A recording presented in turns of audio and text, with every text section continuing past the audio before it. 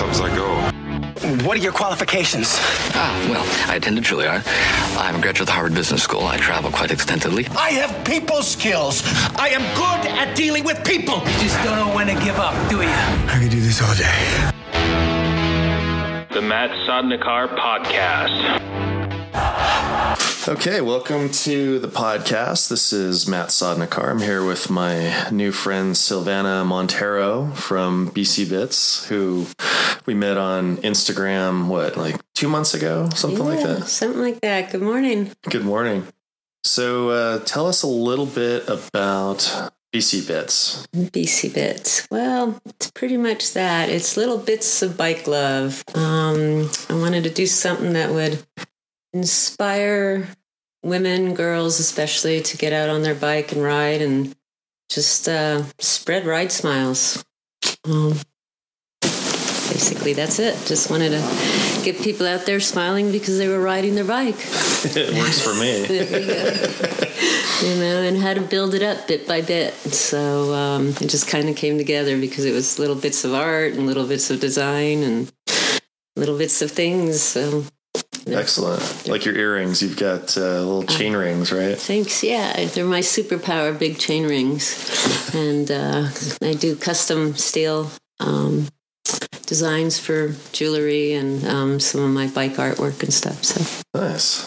Yeah. And you're from Texas, right? I'm living in Texas. I'm living in Texas. Residing in Texas. I'm actually from Uruguay. Originally born in Uruguay and went to school in Canada outside of Montreal. Moved to Texas and then moved all around in between. And Texas and Colorado are home base now. Okay. So how long did you live in Uruguay before you moved to Canada? I was young when we moved. I was probably 5, 6 years old. And it was during some turbulent times down there. Okay. So we moved to Canada in 65. Ooh, I'm dating myself.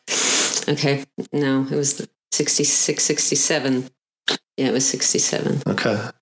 Right around there. I'm probably making that up. That's all right. There's no right around there. There's no fact checker here. It's fine. There was an expo. Yeah, there you can check it. There was a big expo in Canada then. Yeah. And when did you start riding? When did your relationship with the bike start? I was on the back of my brother's bike. I believe he had training wheels. I used to think it was a tricycle, but he said no, he never had one of those, so it was training wheels. So I was on his training wheels in the back and decided that was the coolest feeling. You can fly. Yeah. It's just great. It was like, I didn't even have to hang on to him, And I thought that was just what I wanted to do, was just fly, really. And started riding my own bike. And we used to fight to get, we had training wheels back then, those cool little scooter bikes like they have now. Oh, yeah. So had my dad take my training wheels off as soon as possible, and we lived on a hill, and it was like, oh yeah, that's it, downhill. It's like, so. I think that's why I like road biking too, is that I remember it was a few years ago coming down Boulder Canyon with my friend Jeff and Monty, and the three of us were navigating these turns, and I just realized it's probably the closest I'll ever be to being in a fighter jet, but I felt like I was flying. And this unique combination, like skiing with flying and the motion and the speed. And that's ultimately, I think, why I like road biking so much. It's great. You're gliding, and it's just, it's like this union, of machine and nature and your own self, awareness and stuff all at once. I don't know how else people always go, that's kind of meditative and, or you're doing your meditation and movement. And I'm like, well, that's what yoga is to me, and it's a union of all those things. So the bike does that, and horses used to do that. And I used to love to ride jumpers, motorcycles, jump out of planes, snowboard. Really? Yeah. Anything pretty much that gave me that feeling. Yeah. It's just, love it. How many times did you go skydiving? Twice. Okay. Yeah. The first time was amazingly scary. I didn't think I was going to be that scared. I was terrified. When we were going out the door, I just screamed. And I screamed for the longest time. I think my natural reaction. Yeah, I think my voice just went at one point, and the instructor just like pointed her out and around, and that was it. I was hooked, I stopped screaming, started licking and enjoying, and we got to the bottom, and I'm like, let's do this again. So the next week we went up again. Really? Yeah. So that was what, a tandem jump, or is that what they call it? Yeah, it was tandem jumping, yeah. So didn't have to go through all the instruction and all that. Oh, good. So yeah, because the instructor is motivated to survive just as well as you are. Right. Yes, definitely. We have a shared interest in the outcome. Absolutely. You go out that door and you do what he says, or he just grabs you, and you're like, okay. So yeah, the second time I didn't scream except for like woohoo, yahoo, those sort of things. Yeah. Where was that? Pretty amazing. Out in the desert in California. Okay. Yeah, so it was really cool. I actually traded. It was funny because I met the man. I taught him how to inline skate, and we traded a pair of skates and lessons for a tandem jump. I got the best deal. There you go. Yeah. So, I've never been skydiving. I've been bungee jumping twice. Yeah. That one scares me. That whole being attached to that rope that'll swing you back into something. Yeah. That's so kudos there. I did it. There's a sort of north of Denver, like Dacono or somewhere. There was this field. So it was a company that did it out of hot air balloons. So you'd go up in the basket and then climb out onto a 2x12.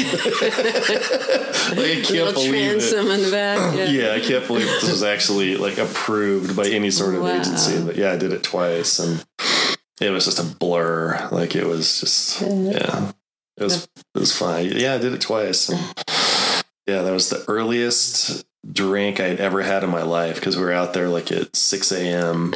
in the summer, and we had, I think, Jack and Cokes waiting in the car. And so I think it was before you jumped. After. Oh, okay. After. So we survived, and it was good, and then we mixed Toasted. them up, and yeah, I think it was probably 7:30, 8 o'clock in the morning. So yeah. And you hadn't stayed up the whole night, so there you go. Yeah. Oh, I rolled over at 4:15 before the alarm even went off. It was just one of the most nervous I think I'd ever been in my life. Oh, cool. I had never thought about jumping out of a hot air balloon. I went up in one in Jackson Hole in Wyoming. A friend of mine used to be one of those people that they chase them. So when they land, they pick it up with the trailer and all that. And one morning, I guess they were short passengers. Whoever was supposed to go up didn't show up. And so she comes in and wakes me up. She's like, come on, we're going up in a hot air balloon. And that was the most amazing thing. And we went over those horse pastures, and it was in the autumn and all the leaves. And it was just beautiful, and you get up over the Tetons and it's just like a painting, It's just beautiful. But never thought about jumping out of it, though. Not that time. Well, I wouldn't recommend it unless you're tied to it. Tied to it. That'd be a one-way trip. Yeah, it's a short base jump. So you were talking last night that this is your fourth career. Oh, goodness, yes. Yeah, so what were your other three up to this point? And my other three, I started in the garment industry. I was a textile engineer and a fashion designer for junior sportswear. My dad was in the industry, and so I just followed suit. That's what I was supposed to do, and I loved it. I loved textiles and all that and designing. And then one day I decided I really disliked the industry. And, the behind the scenes part of the sales and the cutting rooms and, not our actual facility. I loved working with the people and the designers and pattern makers and all that, but the contractors and just the way people were treated and things like that. So, and was it kind of ugly once you found out about that? Was it? It was, you kind of always knew what it was, but when you're right in the middle of it, I became a production manager for a while. I wanted to learn every aspect of it. So I would do all the ordering of the trims and the buttons and the fabrics, and and work with the contractors, the sewers, and they would outsource most things. And before we started sending everything overseas, we did it here. But the factories weren't much better, and the conditions weren't much better than what you see overseas. Actually, they were probably worse, because back then we didn't have all these laws, and nobody cared about, factory workers and so forth. And you had children and women that were just mistreated, and just, it was horrible. It really was not something I like to see or be part of. And it was very difficult to make changes, being a woman, being a young woman, especially back then. And nobody cared, And also there was a huge gap, the gender gap. Men got paid 2-3 times more than I did for the same type of jobs. And that was really unfair. So I ended my career on a high note. My head designer, myself, and our pattern maker. And we did really well. And Tommy Awards, which were the fabric awards or the sports bar awards and fashion awards of the time. And we went through that and went off on our merry ways. And I went to the beach. They kept doing whatever they kept doing, and I went to the beach. And what was the garment or the company that you created, or the product line? The product line, I worked with Switch USA, My Boyfriend, Body Wave, and some different Marciana apparel. I went through 3 different manufacturers, so learning my way through. And before that was some really awesome designers in Texas, actually. Barboglio sisters. They were 2 Mexican women who were amazing, beautiful, wonderful human beings who did a total different aspect of the business. I would have stuck if I was with them, I think, a lot longer in the business. So, but we went off and we learned, did things, you have to fly away and grow. And anyway, so like I said, and then I went to the beach.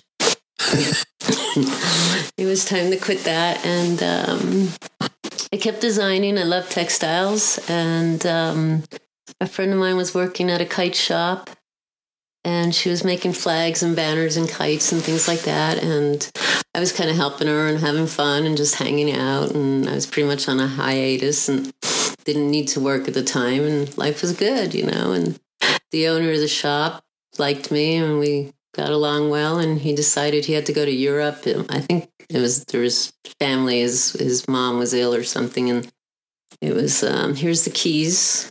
Please watch the shop. It was like, all right.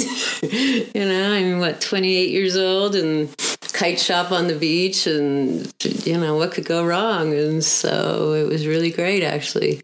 And one day somebody walked in and said, I want these banners, where are they? I ordered them, blah, blah, blah. And I'm like, no, you never ordered them. I don't have an order. There is no order. We never cut them, sewed them, or anything. Well, He's like, well, I'm going to go somewhere else. I'm like, fine, but you'll be back, because the ones from those guys, I won't mention the name, are pretty crappy. So you're going to want new ones, And he liked that about me, I guess, and turned around and came back in, and we discussed making banners and flags for his business. And really cool place on Venice Beach. And I went out there the next morning with the first batch of them, and he was all impressed that we got them done, stayed up all night making flags. Overnight. Yeah. Wow. Because he needed them. There was like a big press conference and I don't know, all this stuff going on out there. So he offered me the flagship store, or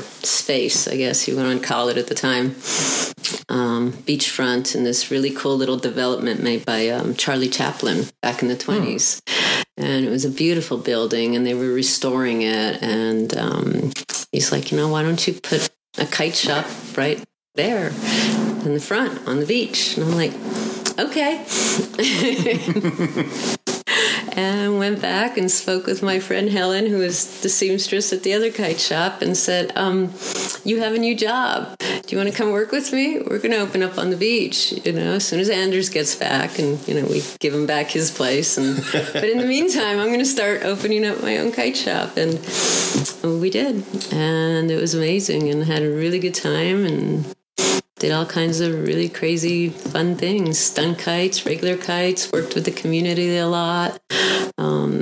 The movie stars. Tell me about the movie stars. Come on. Yes, there were movie stars.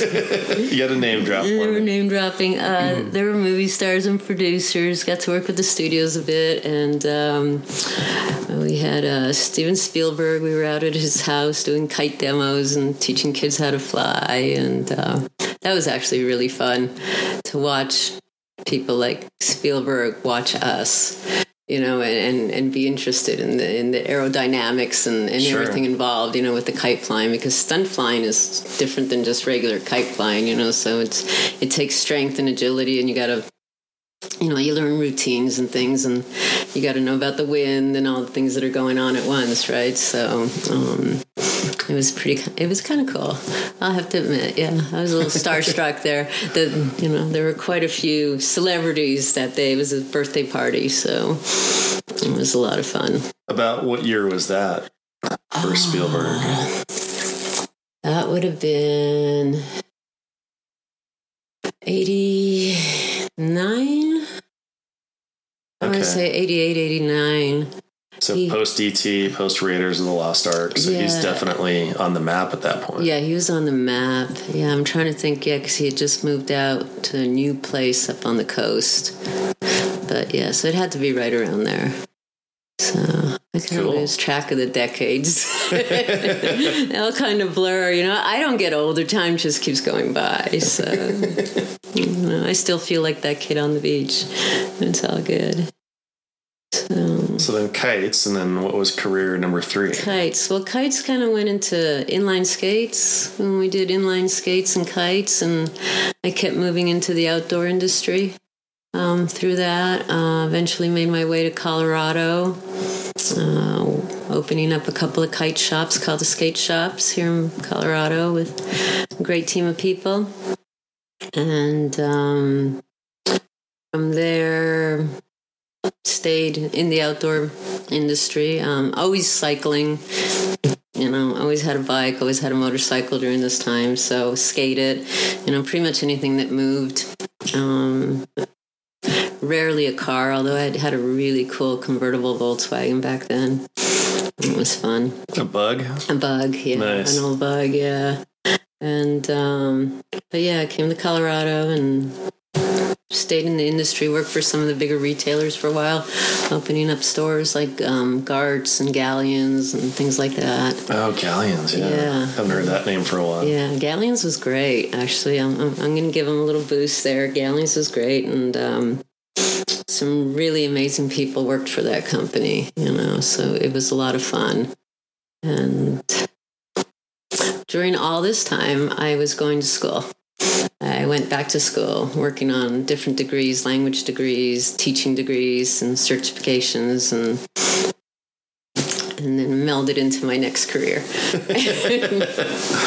Well, going back to the skating, one of my favorite documentaries of all time was the one that Stacy Peralta did, Dogtown and Z-Boys. Okay. Have you ever seen that? No, but I know of it, yeah. Yeah, and just about the skate scene in Southern California and how skateboards went from kind of like a toy to this whole industry. And I was really amazed by it because they had everything on film, like the transition. So I equate it to kind of like if they had film back when baseball was invented and seeing it morph to what it is now. But watching, and I never got in the bowls or the half pipes or anything, but I had a skateboard when I was a kid. But being able to witness that and the stories behind that, and then how it went to like Tony Hawk and all that stuff now. Tony's amazing and still is amazing. Yeah.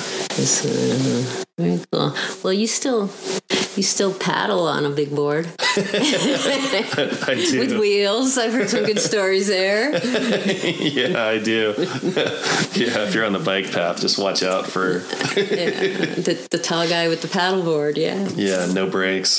Yeah, it's all right. No brakes. Oh gosh. stories with no brakes, bicycles with no brakes. My first big bike was a 10-speed, a Royce Union. It was a men's Royce Union. It was up in Canada. And it was like a friend of the family type thing. And he had bought a better bike, and I bought this one off him. But you see me, I'm quite a small person. This belonged to a large man. Yeah. so I'm on this bike. The seat post is down as low as it can go. And it's way too big. And the brakes don't work. Brakes just slow you down. Yeah. You don't need brakes. You know? And I used to ride that thing around like crazy. I actually had that bike for maybe 10 years, you know. It went through other bikes, but I kept it. It was just sentimental until somebody stole it in California. Assholes. I know, right? Mean people suck. They do. So, but hopefully somebody got a good ride, you know, and they used it to get around or whatever they needed it for. But yeah, no brakes. Bikes with no brakes are good. Anyway. So next career. So where is this? 3? No, 4? So you mentioned the language and the teaching. Yeah, the first 3 kind of meshed together. There were actually 2, I guess, right? So I became a teacher by accident. What'd you teach? I taught 3rd grade dual language. Okay. And bilingual eventually. Which languages? Spanish. Okay. Mostly taught in Colorado and in New Mexico. And taught a little French. But I'd gone back to school. And a professor asked me to cover some of his adult ed classes. So I did that, and it was terrifying, really terrifying the first day. I had like 29 students in there. And I was like, oh, I did not expect all these people to be staring back at me.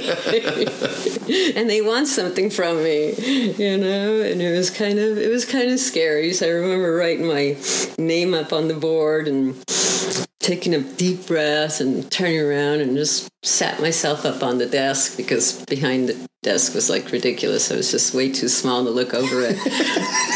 And it was pretty funny.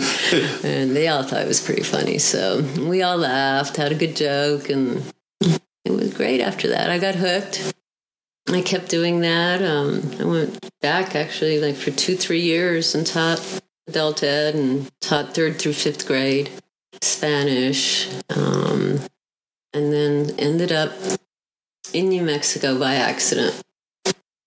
I just went down there to interview, to practice, to see what was out there. I really wanted to live in Durango. Oh, sure. And they weren't hiring or they weren't paying enough, basically, so that you could live in Durango. And I crossed the border into New Mexico, and I interviewed with this beautiful, amazing woman who was a principal of one of the school districts down there. And ended up teaching 3rd grade. I had no clue. I had no idea what I was getting myself into. They didn't even have a curriculum for it. And it was like, here, take all these books home for the summer and build us a curriculum.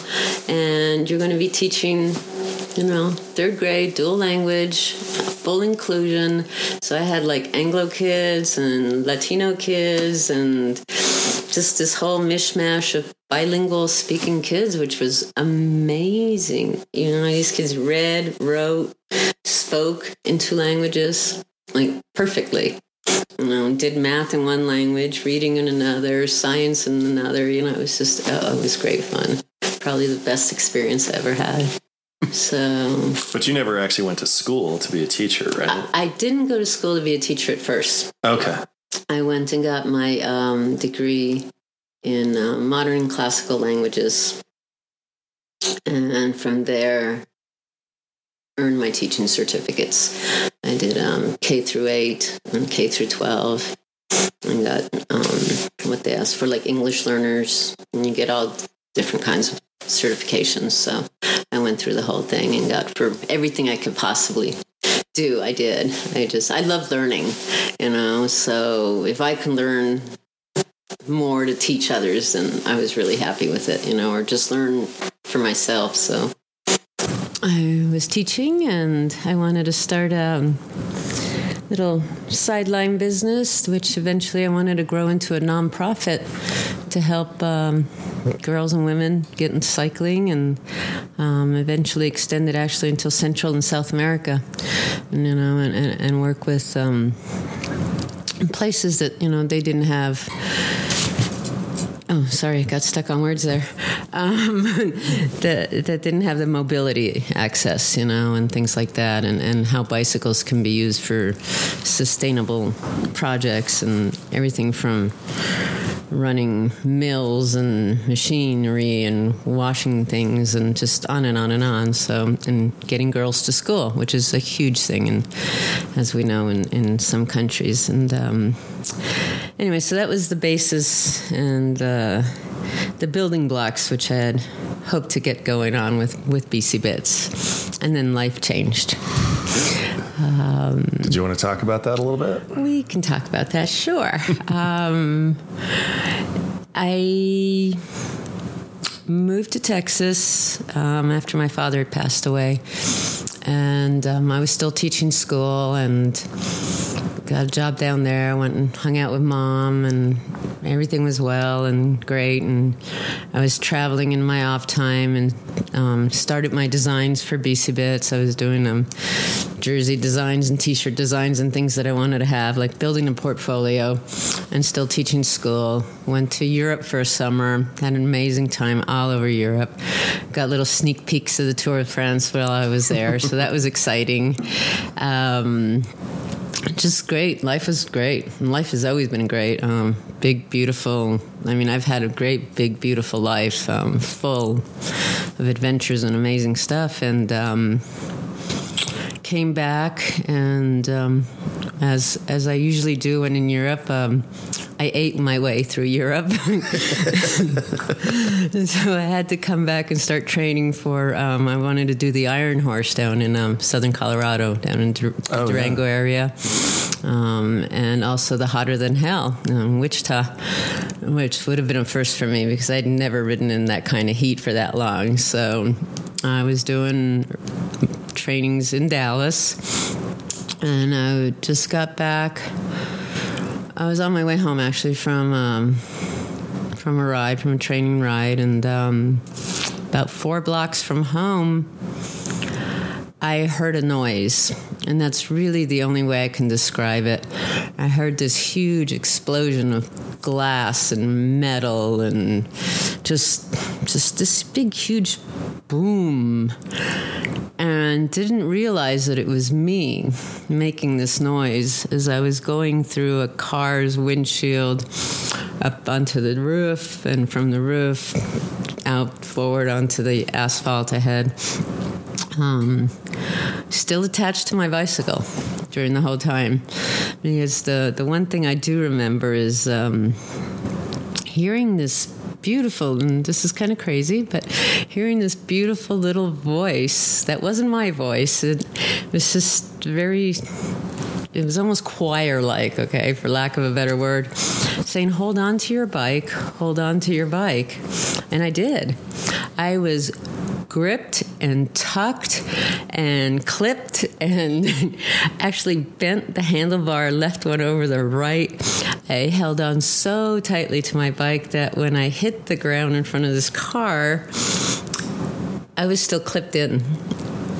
Crazy, right? That's amazing. Amazing. And nothing was broken except my bike. My whole bike was just, everything from the seat back was completely gone. And at some point I stood up, threw my helmet at the man who had hit me.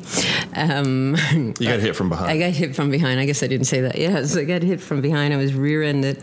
Some older gentleman, poor guy. It was truly an accident, and he just didn't see me. And he said he was going about 45 miles an hour. And I must have been doing about 23 because I know the spot I was at, and I was just about to hit a climb and a light, and you get used to those places where you got to book a little bit. And I was up on my pedals, and I believe that's what saved me, because if I would have been on my seat, he would have hit me just straight on. So basically, hit your body. He hit my bike and flipped me over his car and blah, blah, blah, blah, blah. And so I don't remember anything else. And I actually don't remember anything for about 2.5 years afterwards. I had complete loss of memory, no instantaneous memory. Like I would pour a glass of water and I would forget about it. I would forget that I was even thirsty. It was the craziest thing. I didn't recognize people. I didn't recognize myself sometimes.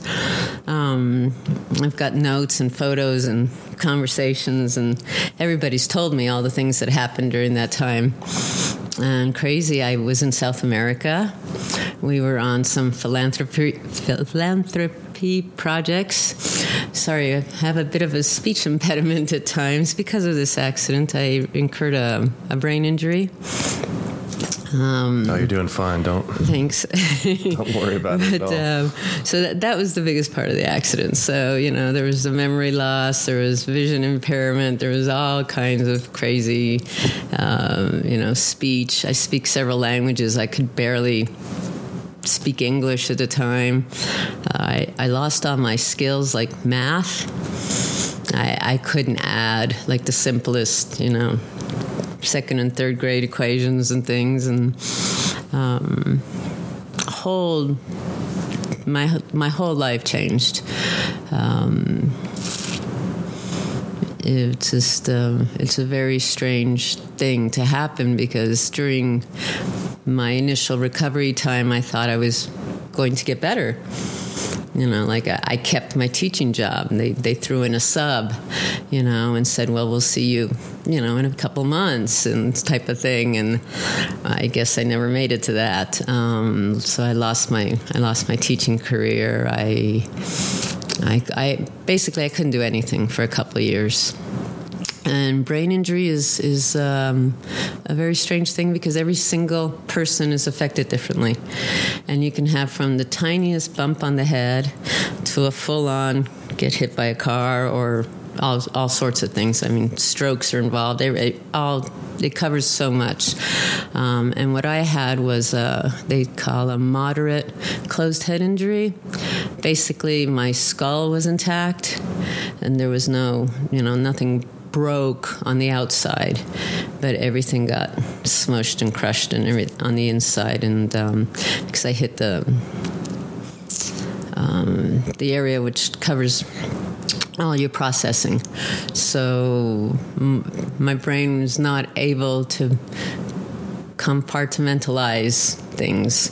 Everything comes at once, so it's over sensory the whole time, and it's interesting to live this way, because sometimes it's beautiful. I'll walk outside in the mornings and people see a blue sky and trees and leaves and grass and stuff. I see everything like in high definition. So those leaves that you see just some colors, I get to see all the veins and the scales of them, and it's amazing, to the point where it's very emotional sometimes, and I can't look at something for more than a couple moments, because it's like it's highly pixelated. Which is really interesting, if you think about the science of it all and so forth. So I'm thinking if reincarnation is real and I come back, I want to be some kind of neuroscientist because this stuff really fascinates me. So anyway. So brain injury, yeah. So my whole life changed, and I've been learning a lot about brain injury. I support a lot of brain injury causes. I volunteer at the BIND, the Brain Injury Network of Dallas, where I'm still living, and kept on pedaling. I was in rehab for a while, and they said that every single day I begged to ride my bicycle. And eventually they let me. And the funny thing was that I could ride my bike better than I can walk. I had more balance on a bicycle than walking, because they really don't know why, other than the fact that I'm attached to something and muscle memory. My muscles know that's what I do and have been doing since I was a small child. So it's the most natural thing in the world to do, be on a bike, a moto, a horse, whatever it may be, and to ride. So it's kind of crazy, again, how our brains work and what they remember to do correctly and so forth. And walking was difficult. I'll shoot back to nothing broke. I did break my ankle. That was the only thing that happened, and they fused it. So I had some issues walking, but that was separate from the actual brain injury, which still I have a difficult time walking. If I walk for more than a mile or if I'm fatigued, you might think I'm drunk. I just start weaving, and I can't follow a straight line, and it's just kind of bizarre. So I ride my bike a lot. I prefer to, anyway. So. I do too. And live in areas where you can ride to, to the grocery store, this, that, and the other. Get out of our cars. We need to get out of our cars. Anyway, so eventually I had to do something. And through rehab, I started learning to coordinate my hands and my brain and all these functions that had just basically become separate. Things you never think about. That your brain tells your fingers what to do before you even actually think of it out loud or in your head, but they didn't know what to do. So I started learning how to bead, which I had done many years ago, but I would take these large children's beads that I had from my art projects from kids in class, and I would start stringing them together, and then I found these metal bikes online, and I purchased some of those and made little miniature sun catchers to hang outside, just to practice coordination more than anything else, and with a theme that I enjoyed. And as I progressed and got better at it, I thought, I can make these. So I designed my own bicycles. I from the bikes that I owned and a friend's bike and so forth, and had them cut in metal shapes, and started collecting really cool glass beads. And I had some stored from before, from my travels from all over the world, and started putting together these little strung up metal bikes and threw them on Facebook. And the funny part is I don't recall any of that. How I set it up, how I started, how it's all in notes and all in photos, but that's how BiciBits actually began. So when you see those photos, does it trigger any sort of recollection at all? No, it's really funny because it's like you're seeing it for the first time. I think I'm seeing it for the first time. It's like I know that it happened. There's such a huge difference between knowing something occurred and actually recalling it. At times that gets a little mixed up, because if you see something enough times, it becomes part of your memory, and you think, oh yeah, I remember doing that, but no, I actually don't. There's photos of me in Argentina with a whole crew called Road Monkey, which are really awesome, go down and do sustainable projects and so forth. And I met folks down there and made friends, and we spent time doing all these great things. And I barely remember any of the trip. And there was like 5 or 6 little things out of 10 or 15 days that I recall. And the rest is all in photographs or in conversations that I've had since then. Stayed friends with those people and so forth. And so, but no, absolutely no recollection. And it's weird, and people are always like, "Oh, let me try and jog your memory." I'm like, no. It's like, no, it's God. Yeah, my memory does not want to, And I believe that a lot of it is kind of your brain protecting you, because I'm sure there was a ton of pain.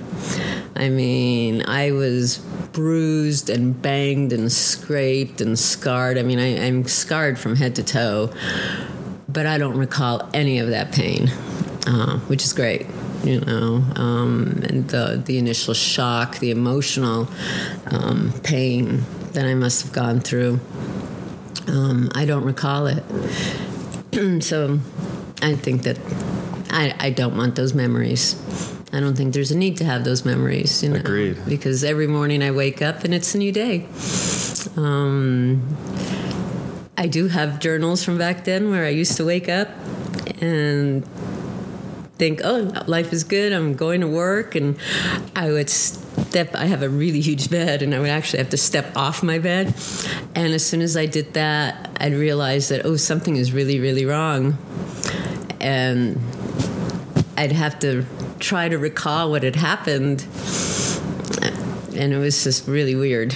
You know, like my notes aren't very complete or very legible from that time, but I guess I never remembered when I wake up every morning what had happened to me.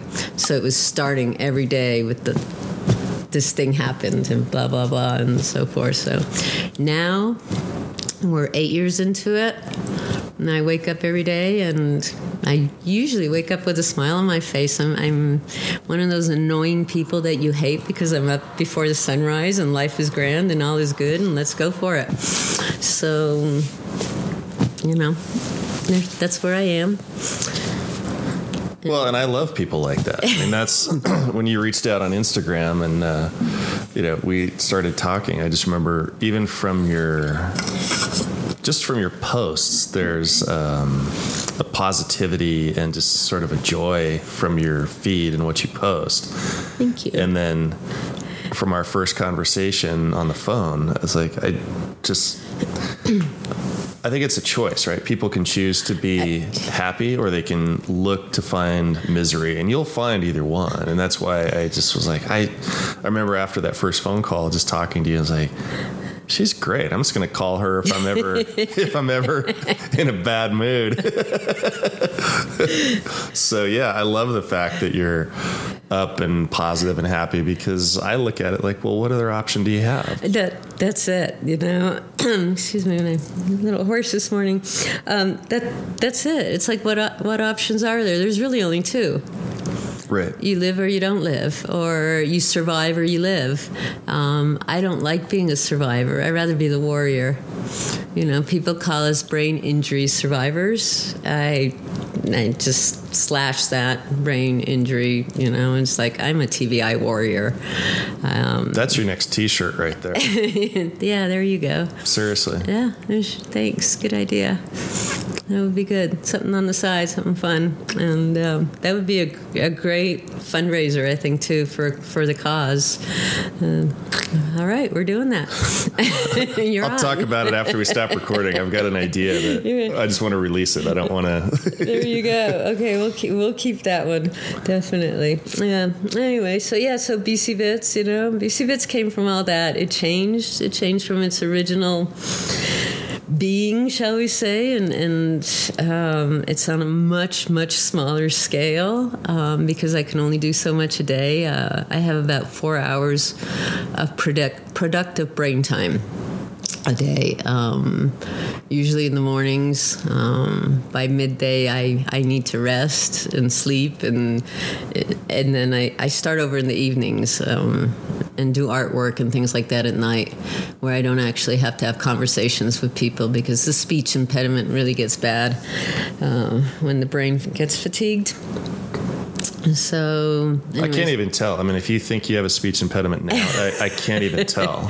I don't know what part you think you're... Well, it's actually uses a ton of energy speaking. Really? Yeah, it's something that... And it's funny because I was studying to be... Well, my master's was special ed, gifted children with dual exceptionalities. So I learned a lot about this before it actually happened to me, so that was kind of interesting. But yeah, just the process of making words and having them come out of your mouth and everything your brain does to sort it out is exhausting to me. I know that I sound like I'm having this conversation, but if there were to be other noise or other people involved, or you saw me in a setting where we were in like a restaurant atmosphere, a bar, or at the race, I didn't say much. I listened, and whatever I said was usually clipped, and most people don't notice it because there's all these other things going on, so no one really pays attention. But your brain uses up so much energy, and with my processing issues, I actually have to think out loud in my head before it comes out, and especially in different languages. Oh, sure. And it's weird. So I'm actually translating to myself in English, if that makes sense. So anyway, yeah, that's... Well, it totally does. crazy. When I was in my 30s, I found out I had ADHD. And my particular form of it was that, and I actually have worn a tinfoil hat in the psychiatrist's office with electrodes and stuff. And my form is that it's not that I can't pay attention, that my frontal lobes are always on. Yeah. So I pay attention to everything all the time. Yeah. And in situations like you were describing about the restaurants, I'm better because I can detect that I'm getting overwhelmed, but I don't like it either. And that's what will make me tired. Like if it's loud, like a sports bar is the worst environment for me. It's horrible, because there's 37 TVs and they're not synced up. They're all playing different NFL games. And so now I've got to look at the Eagles Steelers. I've got to look at the Patriots Broncos. And I have to acknowledge and filter all that stuff. Mm-hmm. And then for me, the auditory processing is the hardest, because what will happen is that, and I've trained myself to be able to focus on this conversation. I'm 100% present. I'm here. But if there's a lot of speaking, like if the TV was on, what would happen is that it's almost like a volume switch. Like the fader would come in where you'd be mid-sentence and all of a sudden my brain starts picking up the commercial for Savoya Law Firm. And then I'm still looking at you and your mouth is moving, but all of a sudden like the audio track has been replaced with the TV. And so I have to... And I had no idea. So like when you talk about memories not being there, probably for the first 30 years of my life, simply because I was not present where I was, I don't have a whole lot of memories of stuff because I was not paying attention. Because I'd be sitting here, for example, and thinking about, I've got to blow the leaves out and I've got to do that. So I would literally metaphorically depart where I was mentally and just be gone. Yeah, so there's stuff that I just don't recall. So Kendra, who you met in Buena Vista, I joke that she's my handler because she remembers all that stuff. So she's like... She's really good at that part, right? Yeah. So she's like, when you see somebody lean over and whisper in the president's ear, she'll like lean over and say, oh, hey, some factoid. But like, I don't remember any of that shit because... She's got your to-do list, right? Yeah. That's funny, though, how it works, though, isn't it? It's interesting. Yeah. And even that is different for everybody because it has to do with our brains again, the ADHD factor, because I have it. Like you said, forever you had, most people are born with it or something causes it. And when you have a brain injury, it actually magnifies those things. So that's interesting. And separate from what you said, it's like, yes, you pay attention to absolutely everything, but do you also get like that tunnel vision when you're working on something? Oh yeah, like severe focus on something. Yes. It pegs the needle both. Well, I'm trying to stay in the middle. It pegs the needle both ways, where it's like air traffic controller, where I see all the planes on the radar and I'm processing all those, or what you just mentioned, the term is hyperfocus, where I lose track of time, space, and it happens when... It happens, I have to do several things. Like I've got these really nice Sony noise canceling headphones, and I'll put on music, and sometimes I'll even put on the same song on repeat. Yes. So then I'm blocking out all the auditory, and then that even fades in the background. So it's playing in my ears, but I don't hear it. And if I'll be working on like a design, like an illustrator, it'll be like, I'll like sit up and stretch and go, it's been an hour. Yeah. And it feels like a millisecond. And I actually love that feeling because that means that I've been down the rabbit hole and productive and focused. And yeah, so that's kind of where I have to get to, or I'm trying to build that up and get to that. Focused area. Yes, I do that with artwork as well. It's really bad. It'll be nighttime and it's 2 a.m. and I'm drawing and I'm on the computer or a piece of paper. I love pencil and paper. I'm so old school, and I have just paper everywhere, which is horrible. I know, but I know where every sheet is, and I can find them in all my little piles and sticky notes. And we spoke about sticky notes. I've been compiling a book for a long, long time. I was very much into photography, which I've actually lost some ability there because during the time of my brain injury, I had just purchased, right prior to it, a new digital camera. And before that, I was on film. Oh. So I never quite learned to use my digital camera very well. And I've had difficulty learning since the brain injury. That's another thing. I don't retain information the way I used to be able to, and I used to be a sponge, which anyway, when you talk about memories and so forth, even with the ADHD, I recall everything pretty much from the time I was 3. And it's really kind of creepy because I know where we were, what we were wearing, what we were talking about, and all these things. And then I have this big chunk of life where I don't recall anything at all. And anyway, sorry, I'm getting off track again. We do that a lot, being ADHD. But I'm totally following. I like butterfly conversations. That's what I call them. Yeah, I can't handle a straight line. There you go. Yeah, things just flutter in and out, right? Absolutely. Yeah, that's kind of my world, pretty much, and so, hyper focus. So anyway, so photography, books, yes, sticky notes. My life has pretty much been on a sticky note, and nobody take that. It's already copywritten. My life on a sticky note, and that's pretty much going to be my book once I get to it. I've started it, and it's a photographic journal.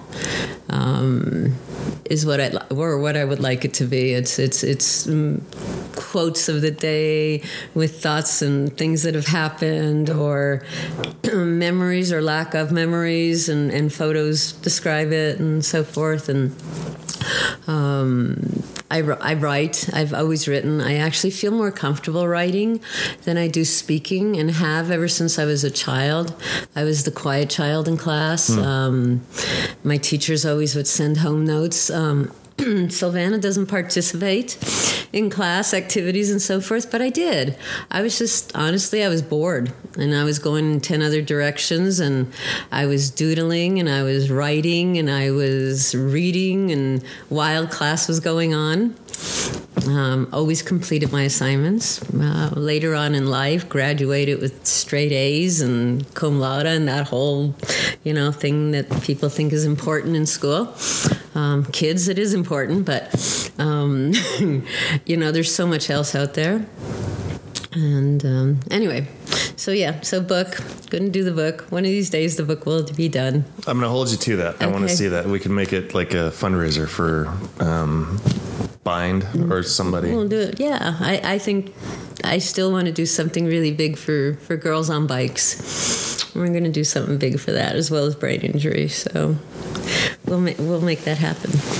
Definitely. I've got all these plans for you. Oh, you have plans for me. Oh, I am so not that young anymore. You know that, right? I'm really good at telling people what to do with their dreams. There you go.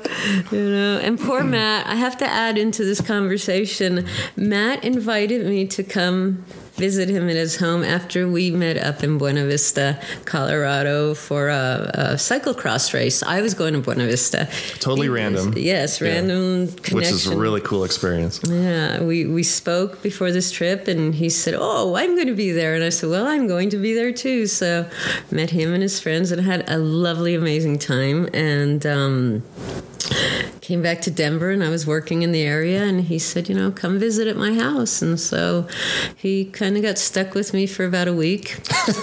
And all kinds of crazy madness of drama have happened since, and you have been amazing and such a great host, and I appreciate you so much. I've made a new friend, and this is awesome. And Matt has unfortunately seen the other side of my so not happy life, which is fine. But I hope you also see that I am still that happy person that wakes up every day and wants to do these things that you're going to hold me to.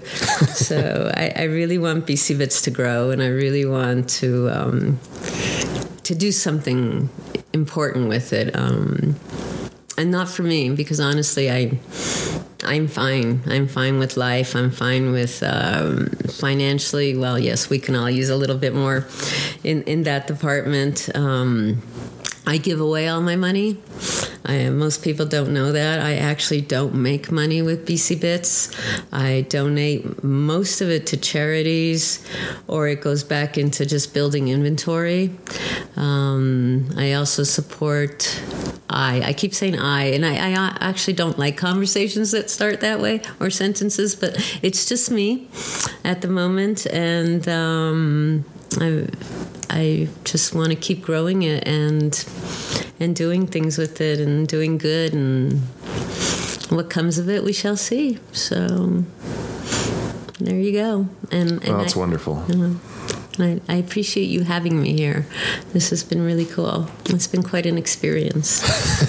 Well, I've always wanted to have a house where anybody and everybody feels welcome. And it's been great that even before that Buena Vista trip, I had a friend stay here basically all day after we left, working on photos, and the fact that you're here, and just I've always wanted a place like that. So it's been wonderful, and I'm happy you felt welcome. And despite some drama, it's okay. That's life. But I was actually honored that I was able to be there and help you. So that's great. Well, you did. Thank you. And I'll just put a little note out there. Should we tell folks what happened? Of course. My car got totaled a few days ago because it just doesn't seem like I don't know. I just keep getting hit, and I really am putting out this to the whole universe. Okay, going up to the ethers and bounce back with sunlight. Please stop hitting me, people. Please. I have been run over 3 times actually on my bicycle, and the 3rd time stuck. I have been rear-ended in my cars, and a year and a half ago suffered a huge concussion because of a hit and run where a man rear-ended me in my car. And then this time it totaled my beautiful little car. So you guys that know me and see me out there in my little silver Rogue with all my BiciBits stuff, it is no more. But I'll be back. And so... You got a sweet-ass Sprinter van I out there. have a little, thanks to... or a Transit, whatever that is. Yeah, a little Transit cargo van going on there that's going to get me back home with all my stuff and my bike. My bike, I have to go pick up my bike. And anyway, so I'm just really looking forward to going for a bike ride. And that's my whole thing today. I'm just really looking forward to going for a bike ride. And so it's a beautiful day in Colorado, folks. The skies are blue, the sun is shining, and all is well with the planet. It really is. We hear about so much bad stuff. Do not let that become your life. Don't let that just, soak up in your brain and your emotions and so forth, because there are really more beautiful things than bad things on this planet. And I've traveled a lot on my own, actually. For about 30 years, traveled mostly by myself to 36 countries.